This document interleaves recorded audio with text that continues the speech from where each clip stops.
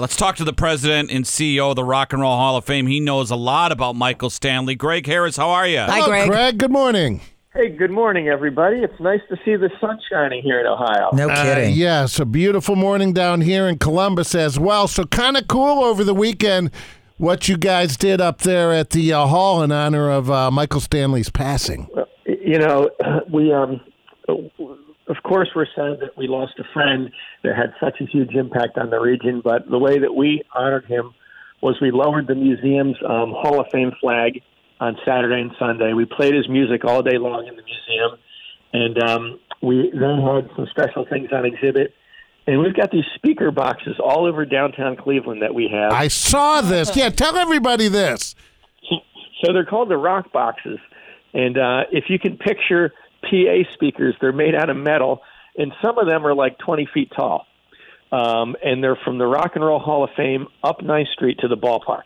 To where the Cleveland baseball team plays. They're right there, and they all fire up at the same moment, and it's like church bells through downtown Cleveland, except it's rock and roll. Oh, that's great. Wow. So, Greg, you came cool. from the Baseball Hall of Fame. Jerry came from Detroit. I came from Phoenix. And when you go to a new state or city, you research the city. You learn about the famous people, places to eat, where to live.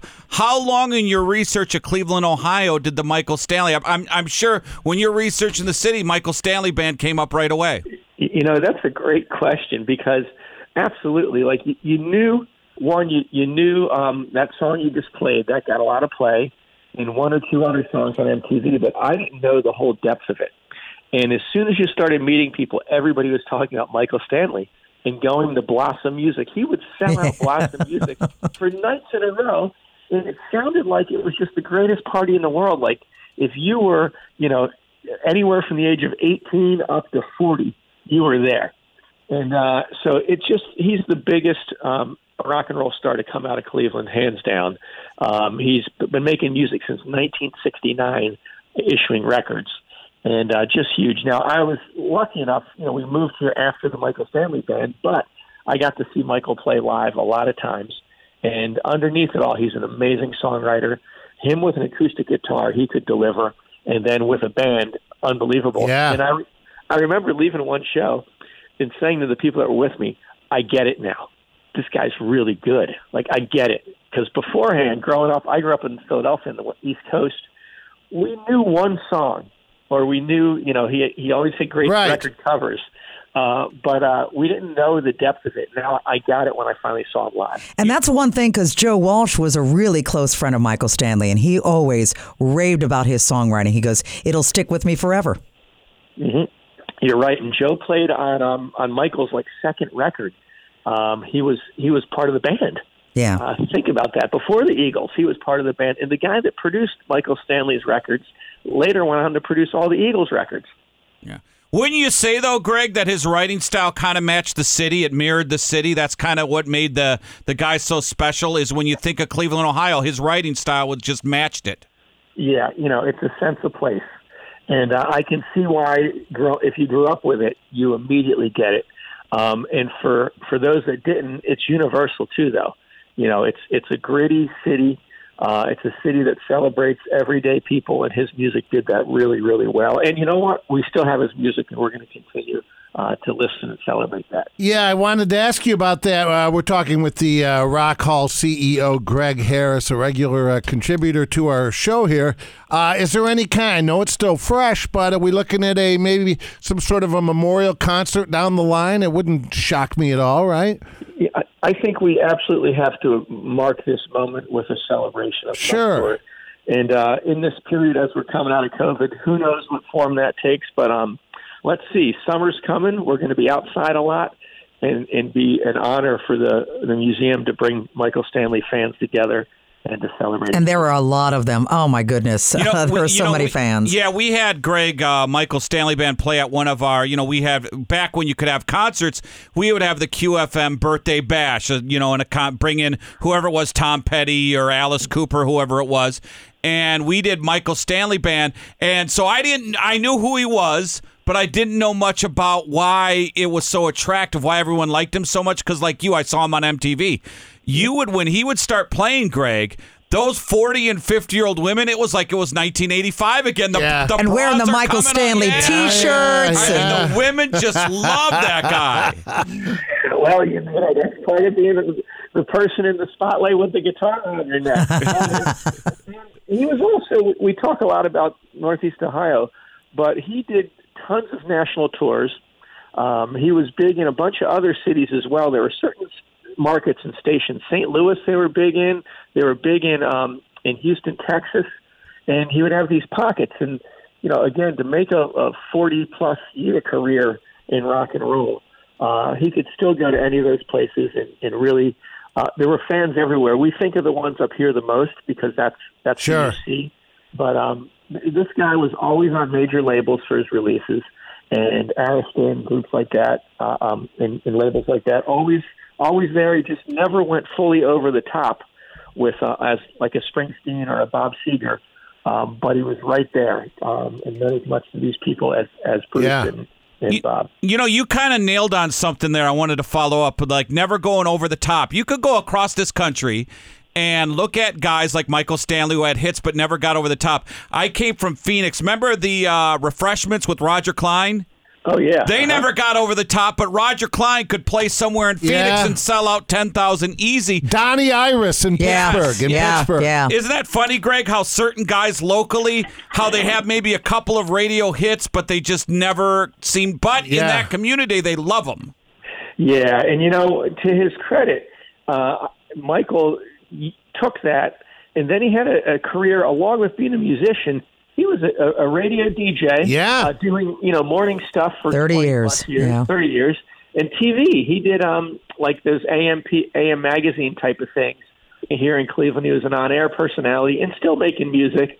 And I guess there's something pretty interesting about that, to stay in this place, and it kept him authentic and kept him real.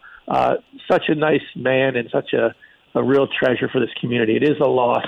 And it's nice to see the outpouring and the love. Hopefully we get a statue somewhere downtown Cleveland. While we got you on, we should talk. Where do we sit with the Hall of Fame voting? Who's in the fan front? voting? Who's leading? What's going on there? So in the fan voting, Tina Turner is approaching the top right now, but leading the vote. And I can't remember if I've talked to you guys lately, but an Afro pop pioneer, Fela Kuti, is leading the fan vote, and here's why.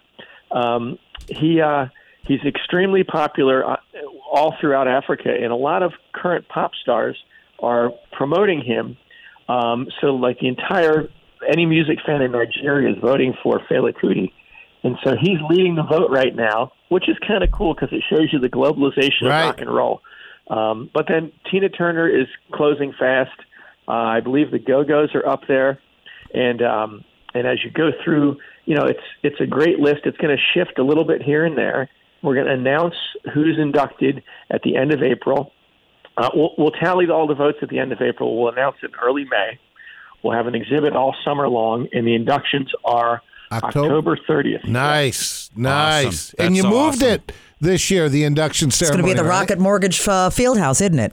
Yeah, it's one of the newest. It was completely renovated 2 years ago. It's the newest looking arena in the country, and we're going to do it in there. It's got a lot better health and safety protocols. Sure. And we can fit, frankly, more people if we're allowed to. We're going to be mindful of what is approved by the CDC and the governor and everybody. But we want to be able to bring more folks to Northeast Ohio to fill all of our hotel rooms if it's safe. And if we can only have a limited crowd, we can space people out better and still deliver a great night.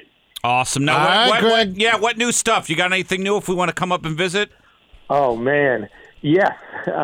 We just installed a new exhibit that's called The Legends of Rock.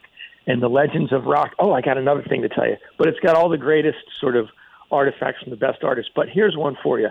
It has a Columbus connection. A legendary photographer, Baron Wolman, who was Rolling Stone's first photographer. So there's great shots of Janis Joplin, Jimi Hendrix, George Harrison, Tina Turner. He took all of them.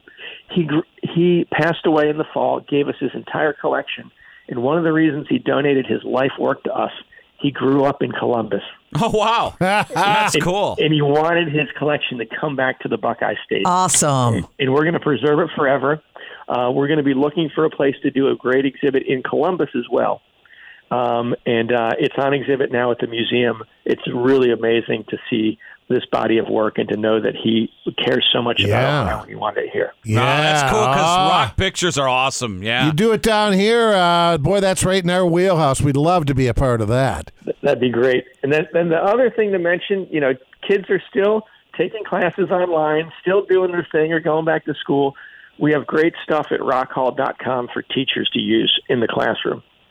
So if any teachers or relatives of teachers are listening, tell them they need to go to rockhall.com. It's all free.